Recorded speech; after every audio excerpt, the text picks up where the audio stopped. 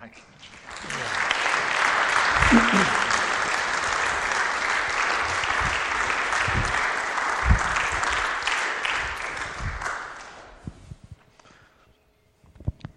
Thank you very much, everyone. Well, Bark. I've recently come across the internet and the World Wide Web. And what a fantastic development it all is. With Facebook, Instagram, and Twitter, you can communicate at the press of a button and share thoughts instantaneously to anyone, anywhere in the world. What a difference this technology would have made to us in our day. Instant communication of our life's work, our ideas and scores, and our message across the whole known world. Well, absolutely, Mark. How fantastisch, in my worst German accent. But it does feel as if this instantaneous messaging, this Twitter and Facebook, is lacking in creativity. It can become so technical, with not much room for reflection. I've always seen my work as an artistic and creative activity, even though many people have applied all kinds of analytical, mathematical, and dry theological ideas to it. Would you believe it? Someone has found my violin sonatas, which I wrote in 1720, to have all kinds of references to numbers and mathematics, which had never, ever occurred to me. Yeah. I know all about Pythagoras and his harmony of the spheres, but its attention to cosmic order and mathematical balance, I know all about it, but really. However, this same commentator, I want to just demonstrate on the piano, All right, then. this same commentator has identified references to God in my work and the salvation that is found in Christ throughout the violin pieces that I've just mentioned, even suggesting that the second piece, with its minor key, can represent the crucifixion of Jesus, and then the major key can represent the resurrection of Jesus. Although such a commentary can read so much into my work as a composer, which I'd never dreamt of, I think references to Christian salvation, death and resurrection do resonate with my own belief that my work in some way, whether it's both secular or sacred, was written for the glory of God. And as such, it's more of a creative work of art than a mathematical set of dry analytical formulations. And even though it sounds presumptuous, Mark, I did feel while working on my compositions as if I was sharing in the very, very creative activity of God himself. What do you think of that? Well, Bach, I have so few pieces of writing to my name, unlike you with your hundreds of masterpieces. And to be honest, until now, I've not thought of my story about the life of Jesus of Nazareth as a creative work of art. But the more I think about it, I could well have been taking part in an artistic and creative process. I think so. But like you, I've been astonished by the insatiable desire of so many people wanting to focus on scientific, mechanical, analytical, and historical criticism, without leaving any room for aesthetic and artistic creativity. For example, many people still think that my gospel story is the shortest, easiest, and best place to start hearing about Jesus, because, as they say, mine was written first, and therefore mine is nearest to historical facts. I've even heard it said that mine is more primitive and less theological than the other Gospels. Would you ever? I see that the writer of the letter to the Colossians has described Jesus as the icon of the invisible God, touching on an idea that the very story of Jesus of Nazareth, the Christ event, could be likened more to an artwork than a historical biography. Yes. So it's possible to think of Jesus as a visual work of art. Absolutely. An icon being made by God. I guess the Jesus story could be regarded as a sounding work of art. Exactly. A musical experience, if you will, composed by God. Mm-hmm. Maybe you have something here, Bart. Perhaps, after all, like you, I've been sharing in a very creative and organic process of God. Mm-hmm. Mm-hmm. I love these words from Novalis, spoken to the new king of Prussia in 1797, urging him to abandon the long tradition of running the state as if it was a factory and indeed treat it as a work of art. Ah.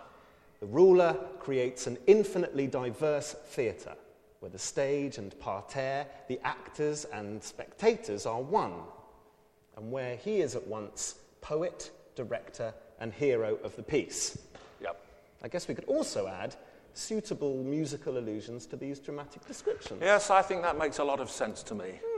I've heard that the Christian family, the church, gradually came to look upon the fullness of Jesus' life, death, and resurrection as God's new supreme creative act, a new creation, his equivalent of a magnum opus. Yeah.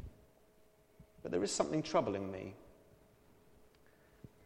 The last page of my Jesus story went missing very early on, and other people have been involved in trying to finish things off for me. Yeah. This worries me, because for so long, most of my readers have assumed that this work of mine was incomplete. It's been suggested that my missing manuscript might even have ended up as the conclusion to John's Gospel. Well, would you ever? So, if my Gospel text is an artwork, does my creativity need to have a clear conclusion? No. Or is it okay for there to be an element of fragmentation and inconclusiveness about it? What do you think? Yes, well, I don't think you need to trouble your heart about this, Mark, my friend. Mm-hmm. After all, I never completed my Art of Fugue, my final work. In the event, after my death, one of my busy sons worked on that and set down some possible conclusions, so I'm told. I don't know if you've seen him lately. And my Mark Passion, which was based on your gospel text, written in 1730, has been lost forever. Nobody's ever found it. And there are countless examples of unfinished works. I'm sure you know. Schubert, Elgar, Mahler, Schoenberg, just to mention a few. There are countless ones. But I think all this highlights the fact that creativity, by its very nature, is incomplete, even fragmentary. After all, are not others, apart from you and me, actively involved in expressing, performing, and recreating our work over long periods of time? I even get the impression that the prevalence of social media texting these days, have you heard of that man Trump, by the way? Yes. Encourages abbreviation and fragmentation and limits words to 140 words for each tweet. That's hardly a recipe for creativity and artistry, it seems to me. Nope. But I'm getting ahead of myself. Oh. For now, I'm responding to your thoughts about creativity and artwork, and I want to stress the importance of another word apart from creativity. What's that? Improvisation. Improvisation. In my day, I got quite a name for myself as being an improviser at the organ and the harpsichord. I want to boast now. All right, then. Yeah. There's a story about the time I was invited to visit King Frederick of Prussia in 1747. And he took me into his music room and he sang a complicated theme. Let me tell you how it went. You listen to this.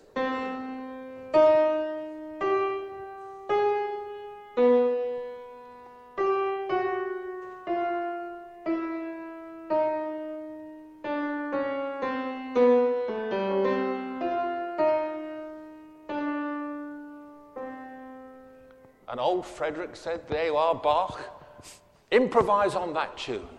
And you know, I wrote 4 fugues on it, in 4 parts, then in 5 parts, and then in 8 parts. Wow. Well, there you go. I challenge you to think whether I'm as good as that old man Beethoven.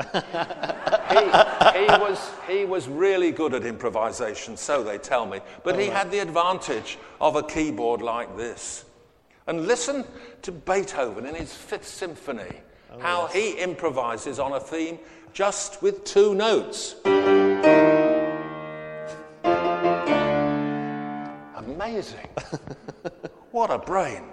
Not to mention the very foundations upon which jazz performances are based.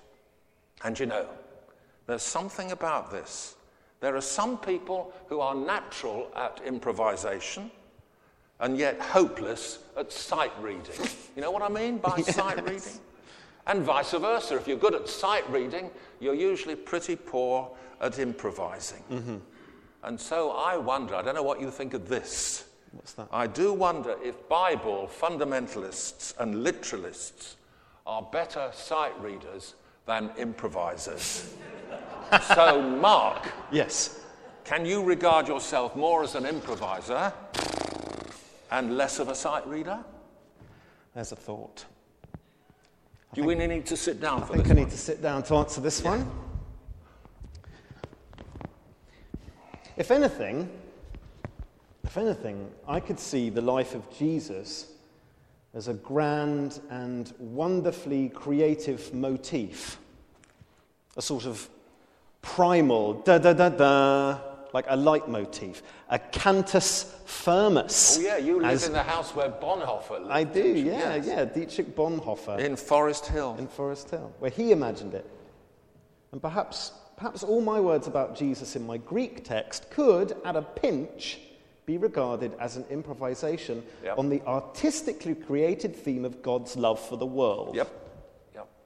What do you make of these words by a Swiss friend, Hans Urs von Balthasar? God first creates from the twisted system of the world's sin the 5-line staff upon which Christ's melody can be written down for men and women to hear and understand. Oh, I like that. And so it does make sense that in the process of writing down the story of Jesus, with lots of help and vivid recollections and handed down memories from so many others, of course, I guess I've been engaged in an improvisatory process. Yes.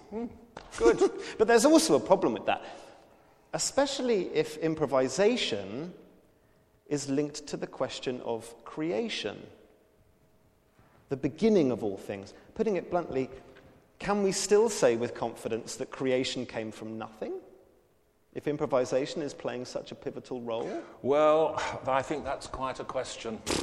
Yes. Does it help for me to suggest that my creativity comes into being only when my music score is interpreted and played? Mm-hmm. And likewise, only when your text is sounded and read aloud, even performed or played. Mm-hmm. For me, the creative act is such a communal activity. Yes. It involves not just the composing creator, but also the transcribers, the performers, the listeners. All of them have their improvisation to play. Yes, go on. Well, you see, I can't be doing with idolizing individuals, as that dry philosopher Kant does with his idea of genius, making one person the sole originator, the sole author of an artwork. It's down not just to you and to me, Mark, or even to God the Creator, for that matter, even though plenty of people think so. Incidentally, I think that's another problem with today's social media and Twitter in particular. There's a culture growing amongst us and predominating, and not very creative at that, in which attention is focused solely on one person. Did I mention Mr. Trump earlier? Yeah, you did. Sending out a text, encouraging an individualistic and an elevated position and viewpoint, a modern Western obsession, in my view. To press this home a bit, I think that my St. Matthew Passion, which people seem to like, becomes a work of creative art only when my crafted, hard-worked and hard-won scribbles Yeah. in manuscript Yeah. have been transcribed and printed, Yeah. interpreted, played, sung, listened to, and truly heard by others. In other words, you can't describe the written text as a work of art just on its own. Yes, I can see what you're getting at. I sometimes feel that my manuscript, my gospel text, is elevated to such a degree it becomes an otherworldly word of God. And so I'm sure you're right to stress the community aspect in the creative process. My Jesus story is an organic, living, developing thing. Right. So many people have been involved in copying, translating, inserting chapters and headings, even correcting my manuscript. And there is still more, 20 centuries on, preparing to play it by proclaiming the great theme, by preaching, reading aloud, by entering into it with active listening and attentive hearing. Yeah. I think, incidentally, this can only be done in time and in space. It should not be idolized and pushed out of time or into some metaphysical, unreachable space, 6 feet above contradiction, as some have said. You're right by the pulpit. Yeah. Perhaps my creative work should really be an invitation to come out and play. Yes. Just as your music scores cry out to be played by others, I wish I'd known about that old playful rhyme before my fellow gospelers got hold of it, when children shouted to one another, "We played the flute for you, but you did not dance. We made lamentation, but we did not beat your breast." The great leitmotif, that cantus firmus of selfless love and the offer of salvation in Jesus Christ, could surely be thought of as God's way of inviting everyone out to play, to sing his song, to skip his dance, enabling them to become improvisers and therefore participators in the new creation, the magnum opus with him. Yeah. And more than that, there are hints in the Hebrew scriptures which imply that creation itself takes place with such a thing as playfulness and delight. In Proverbs, we hear about the Lord God creating wisdom as the beginning of his works before all else that he made long ago. And in an English translation, his text continues, "Then I was at his side each day, his darling and delight, playing in his presence continually, playing on the earth when he had finished it, while my delight was in humankind." Oh, hold on, Yeah. Mark. Hold on, my friend. I think you may be running away with yourself Slightly. and going a bit too fast for me. Take your time. Okay. However, you have touched on something that really, really fascinates me. The meaning of time. And how we should best keep time and play in time. I'd be most interested in your views, even though this runs the risk of becoming so complex to be almost incomprehensible. Stephen Hawking wrote a book, A Brief History of Time, and it seems to have flummoxed more people than it has enlightened, although he has opened up the wonderful concept of deep time. Sorry. Thank you very much. Your mic is died. I've run out of something here, but did you all hear that? You Good. don't need it, do you, Bark?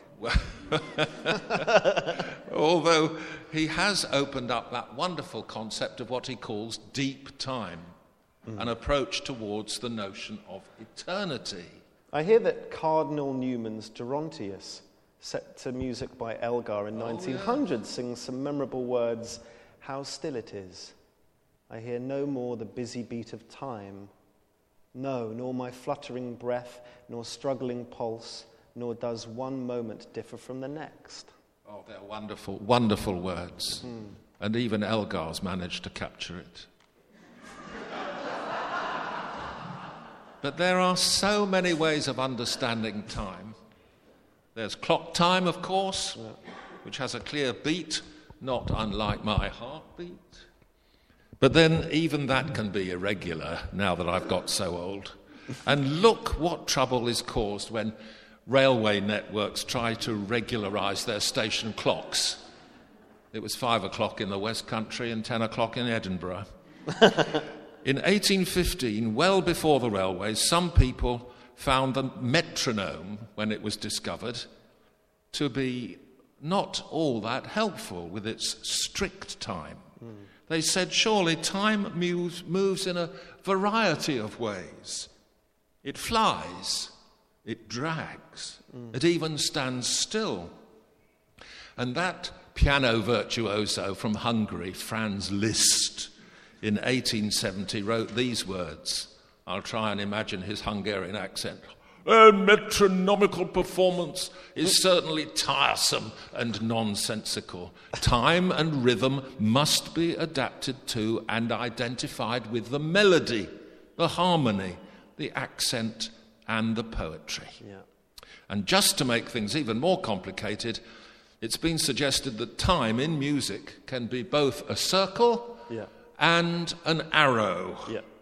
At once recurring in a circular fashion, but also beginning at one point and moving on to its conclusion at the end point. Yes. And in the 21st century of all times, a book was written with this title, Bach's Cycle and Mozart's Arrow. How about that? Well. But the thing most appealing to me is the idea that the process of hearing a musical melody has 3 parts. It's threefold. First, hearing. Secondly, having heard. And thirdly, being about to hear. All at once. This brings past and future all together in the present, and that feels right to me as a composer. Someone else has said something like, it's what goes on between the notes, not so much the notes themselves, that matters most. So, with all that off my chest, Mark, do you think this could be helpfully applied when listening to the music of your gospel that you've written? The Cantus Firmus melody of Jesus Christ, when that melody is proclaimed, preached and reflected upon? Well, how much time do you have? Well, hang on. It's 5 to 8 now. It was very clear to me while gathering material for my story that there were lots of past references and traditions relating to the arrival of Jesus on the scene, recorded in Hebrew prophecies and early messianic traditions, and lots of future hopes and expectations linked to his life, not least his resurrection and the end of all things, along with all the memories of Jesus' words and actions in the present tense. Yeah. So it makes some sense to say that the process of hearing the melodic story of Jesus can indeed be hearing, having heard, and being about to hear all at once. This could address a common problem in today's readers of the story of Jesus, as told by others as well as me, many of whom put the priority of the Jesus story firmly in the past, without listening and attending to its melodies, which can be heard in the present, as well as in things about to happen in the future. And I suppose it's true to say that the modern social media texting influences people have with severely limited approach to time, it's all instant communication seeking to reflect only one aspect of time, usually the past. Yeah. Certainly not having a threefold dimension of past, present, and future considerations within it.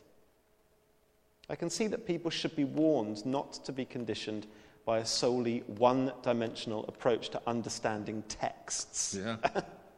I love the opening lines from T.S. Eliot's Burnt Norton. Time present and time past are both perhaps present in time future, and time future contained in time past. Yes. And how fascinating it is that Burnt Norton is one of 4 quartets.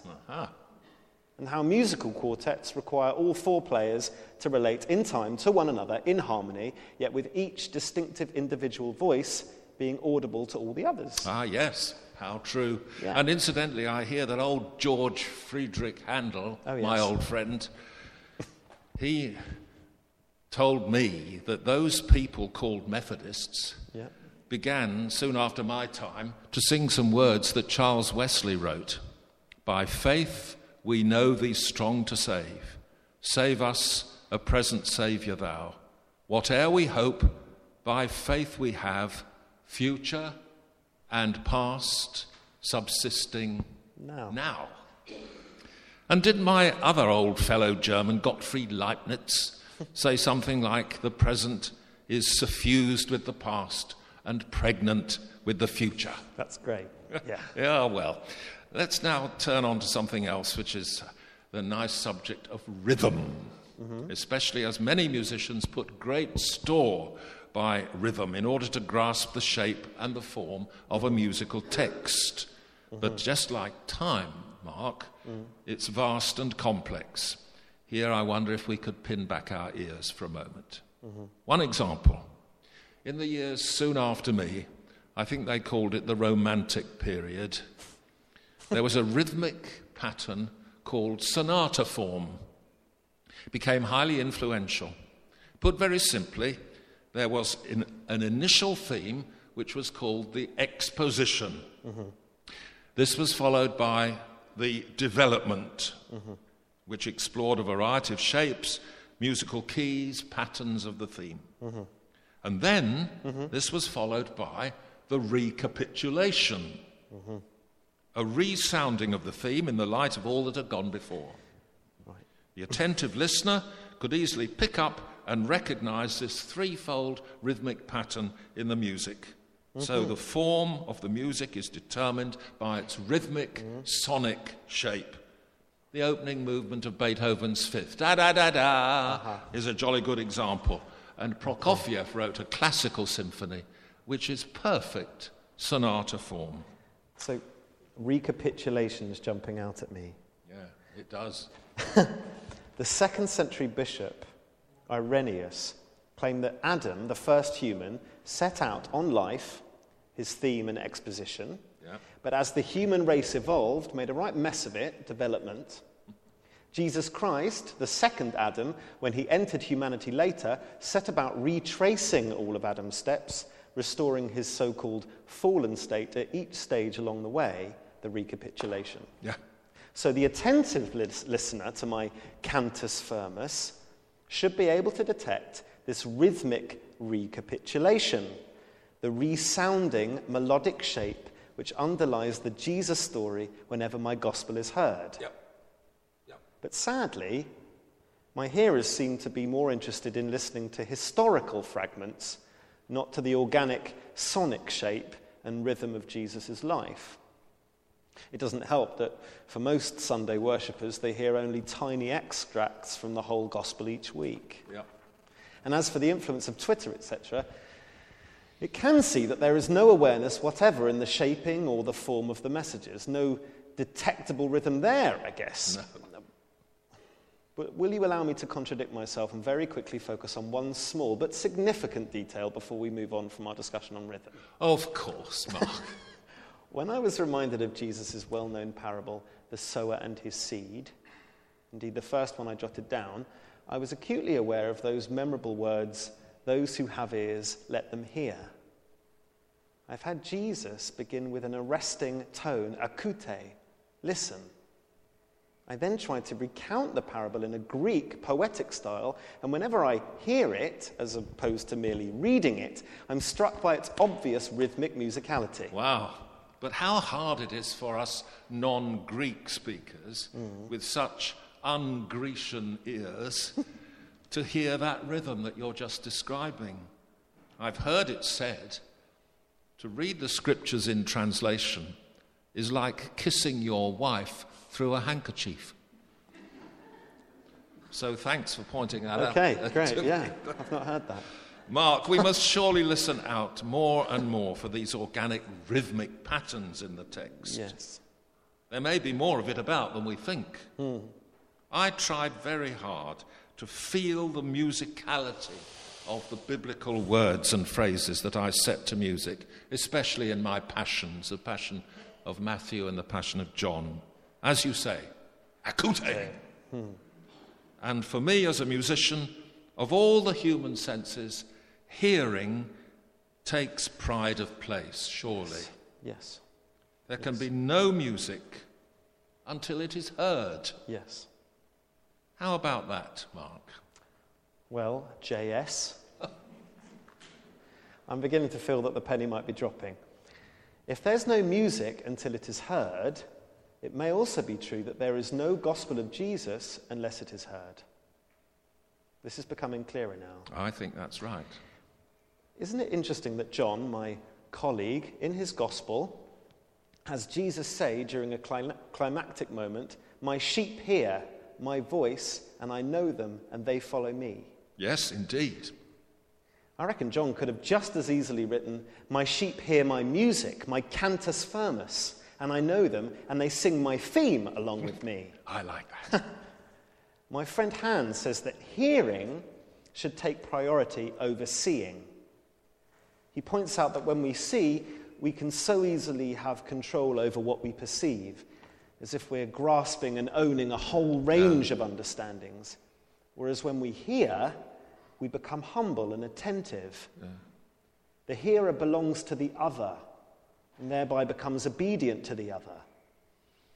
Of course, Paul, in his long letter to the Romans, adds such a powerful line about our faith. Faith comes from what is heard, and what is heard comes by the preaching of Christ. Yeah. So throughout this whole conversation, we've been stressing and talking up the vital importance of careful hearing, don't you think? Yes, absolutely. But I must say that it made a huge difference to me when I originally set out about writing my text with attentive ears rather than just with my eyes. Listening out for what could be heard in and around the words. I was trying to do that very thing when in Rome, I was transcribing Peter's stirring thoughts from his sermons, rather than seeking to unravel or grasp the meanings of the truth of every word. Instead, I was striving to be attentive, obedient, and faithful, a faithful hearer of what lay behind, around, and beneath Peter's utterances. Yes. I'm a little envious of my fellow Gospeler Matthew, who used the word symphonio to describe agreement made between two faithful people after a serious dispute. It picks up my thoughts precisely about hearing and sounding as one, as being in tune. So, Buck, I do hope it will make sense for others to think about becoming more attentive and obedient hearers of the cantus firmus of Jesus in its organic form, so that they can be aware that the abundance of critical tools at their disposal these days, biblical and literary criticism in particular, and their obsession with historical and literal truths are not the most important things when approaching a given text. Can you say that again? I think that's so important. Yeah. That bit about... Which bit? This bit you... It's important to be aware that the abundance of the critical tools at their disposal today, such as biblical and literary criticism, that their obsession with historical and literal truths are not the most important thing when approaching a given text. It's more important to sharpen our ears, our inner instruments, and become attentive listeners and hearers. And a little Hasidic story sums up this well for me. 2 men came into a palace of a king. One of them concentrated on each room, admired with a connoisseur's eye the precious materials and the jewels, and could not have enough of examining. The other whisked through the rooms, continually saying to himself, "I hear this is the house of the king. This is the king's garment, and I'm sure I can hear his voice. Only a few more steps, and I shall behold my lord the king." Lovely. Yeah. Now, your reference to sharpening our ears makes me realize that in the playing and the performance of music, there are so many things about which we need to be sensitive. I'd love to know what you think about how we should hear and how we should listen. This is particularly important to me, as I'm blessed or cursed with the gift of perfect pitch. When listening to music, there are so many important aspects. For example, here's one. As people play my music, do you think they are in themselves perfectly in tune with me? as Wesley's followers wanted them to be in connection with him? Mm-hmm. Are people properly attuned to me? Are they in the right mood? We Germans have a word for mood called Stimmung, in order to hear and perceive everything that may be in it. And the second thing I want to ask is, are people expecting to pick up subtleties of expression, moving organic forms and shapes, sensitive and aware of pauses, silences, recognizing the weight and length placed on stresses, anticipations, all those things that are not spelled out in the written score because they cannot be put down in words or symbols. Yeah. I'm asking these things because the musical listening experiences of most people these days seems to be in the area of easy listening. Smooth classics at 7 on Classic FM. With the help of modern IT, social media, so much music is played in the background while people are doing other things. Yeah. It's rather like sonic wallpaper. It can meet our needs for soothing our troubled breast. It can excite our emotions, especially our sexual passion. And a well-known philosopher has even described music as nothing other than auditory cheesecake. So my question is this, Mark. Okay. Here's another question. Okay, thank you. When people play and join in your music of the gospel, do they hear its real but sometimes inaudible voice? Yes. Yeah. Too often these days, with only brief fragments read out in church worship, opportunities for hearing the whole range of subtleties of sound and tone in the gospel text are missed. I'm sure there would be a whole new world of interest if players of the text were more attuned, more open and expectant, more in tune with themselves and their environment. For example, I think my account of the death scene, the passion of Jesus, is bursting with inflections, pauses, rhetorical devices, stresses and dramatic expectations, varying tones, overtones and pitches, voices and shades of expression, especially undisclosed punctuations. But sadly, so few people are aware of them, or let alone listening out for them. Also, today's hearers of the word have become so accustomed to having all punctuation marks, sentence shapes and structures and other dynamics provided for them, even chapter numbers and verses. It seems they no longer need to do any imaginative or creative hearing and listening for themselves. Have they forgotten that my original text was a succession of unbroken lowercase letters with no paragraphs or punctuation marks, let alone chapter and verse divisions? I'm sure people forgot that.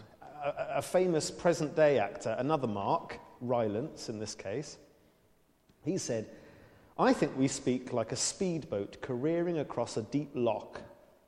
So many different forces are at work to create the way we speak." How true that is. I'm sure you will expect me now to comment on more problems with the ever-present social media and text messaging. Instant messaging has no room whatever for subtleties and hidden meanings. Everything is as it is. Take it or leave it. In moving here, in this place, I think they call it heaven. There are so many different cultures, ethnicity and backgrounds. And before we leave this discussion about being in tune, I think we have just enough time, have we, John, to face up to the profound issues that surround our own culture and our own nationalities. In my own case, I'm deeply conscious that my German origin deeply affects both the way I've written my music and the way it's played and received and interpreted. There's little doubt that Germany has had enormous influence in the Western musical world over the centuries, in spite of someone describing German music as empty, strident, and incontinent. Nice. How about that? The triumvirate of Bach, Beethoven, and Brahms has held sway for countless music students. And butting in, don't forget that Bible students in the West have had their own German triumvirate too. Barth, Bultmann and Bonhoeffer. Yes, but I simply want to say how important it is for us to recognise the characteristics and accents of our individual local nationality when we perform, interpret and play music. For example, have you heard of Percy Grainger? That eccentric Australian pianist. He plays my fugues very differently from that serious-minded German speaker, Arthur Schnabel. What do you think, my friend? I think that language, nationality and culture are highly significant, especially when it comes to performing the scriptures. I mean, look at the countless numbers of translations of my gospel available now. In the English-speaking world, how on earth do people choose the right version from such a multitude of current translations? No idea. And of course, I had a constant challenge writing down in rather coarse Koine Greek all those thoughts and concepts, most of which have been originally expressed in Aramaic. Something that helps me is a comment made by my fellow Gospeler Matthew. Jesus translates God. Jesus is the one interpreter who accomplishes the miracle of translating the being of God into a language accessible to creatures. Well, I think I'd want to say, Jesus sings God's melody. Jesus is the one interpreter who accomplishes the miracle of singing God's song in harmonies and tones which resonate for others. wow, that's wonderful. Not only should we be aware of the characteristics of our own native tongue, we should also be aware that there is available an accent and a language, a culture of a kingdom, a realm, if you will, which I've tried to reflect in the Cantus Firmus of Jesus. Paul, in his letter to the Galatians, says, "The fruit of the Spirit is love, joy, peace, patience, kindness, goodness, faithfulness, gentleness, self-control." That's a kind of signature tune for Jesus' life, I think. It resonates with those inexpressible subtleties, anticipations, despairs, discords, and harmonies we considered earlier. This is the culture, the language, the dialect, the accent which rules over all languages. Yeah. And when we listen to the Cantus Firmus of Jesus, we need to hear the overtones and silences, the pauses and spirit-filled inflections, that signature tune of the whole of Jesus' organic life, his dying and his rising. This was what I was seeking to convey in my gospel when I had Jesus trying to convince his disciples about his essence, his reason for being, insisting 3 times, the Son of Man must suffer many things and be rejected by the elders and the chief priests and the scribes and be killed, and after 3 days rise again. I wanted it to be like a musical climactic outburst preceded by many tensions, building up with anticipatory leading notes. Well, wow. Mark, that just about sums up everything we've been trying to share together. And as we finish, as you were speaking, I was reminded not of an Australian or a German, but a Welshman who wrote a poem. Oh.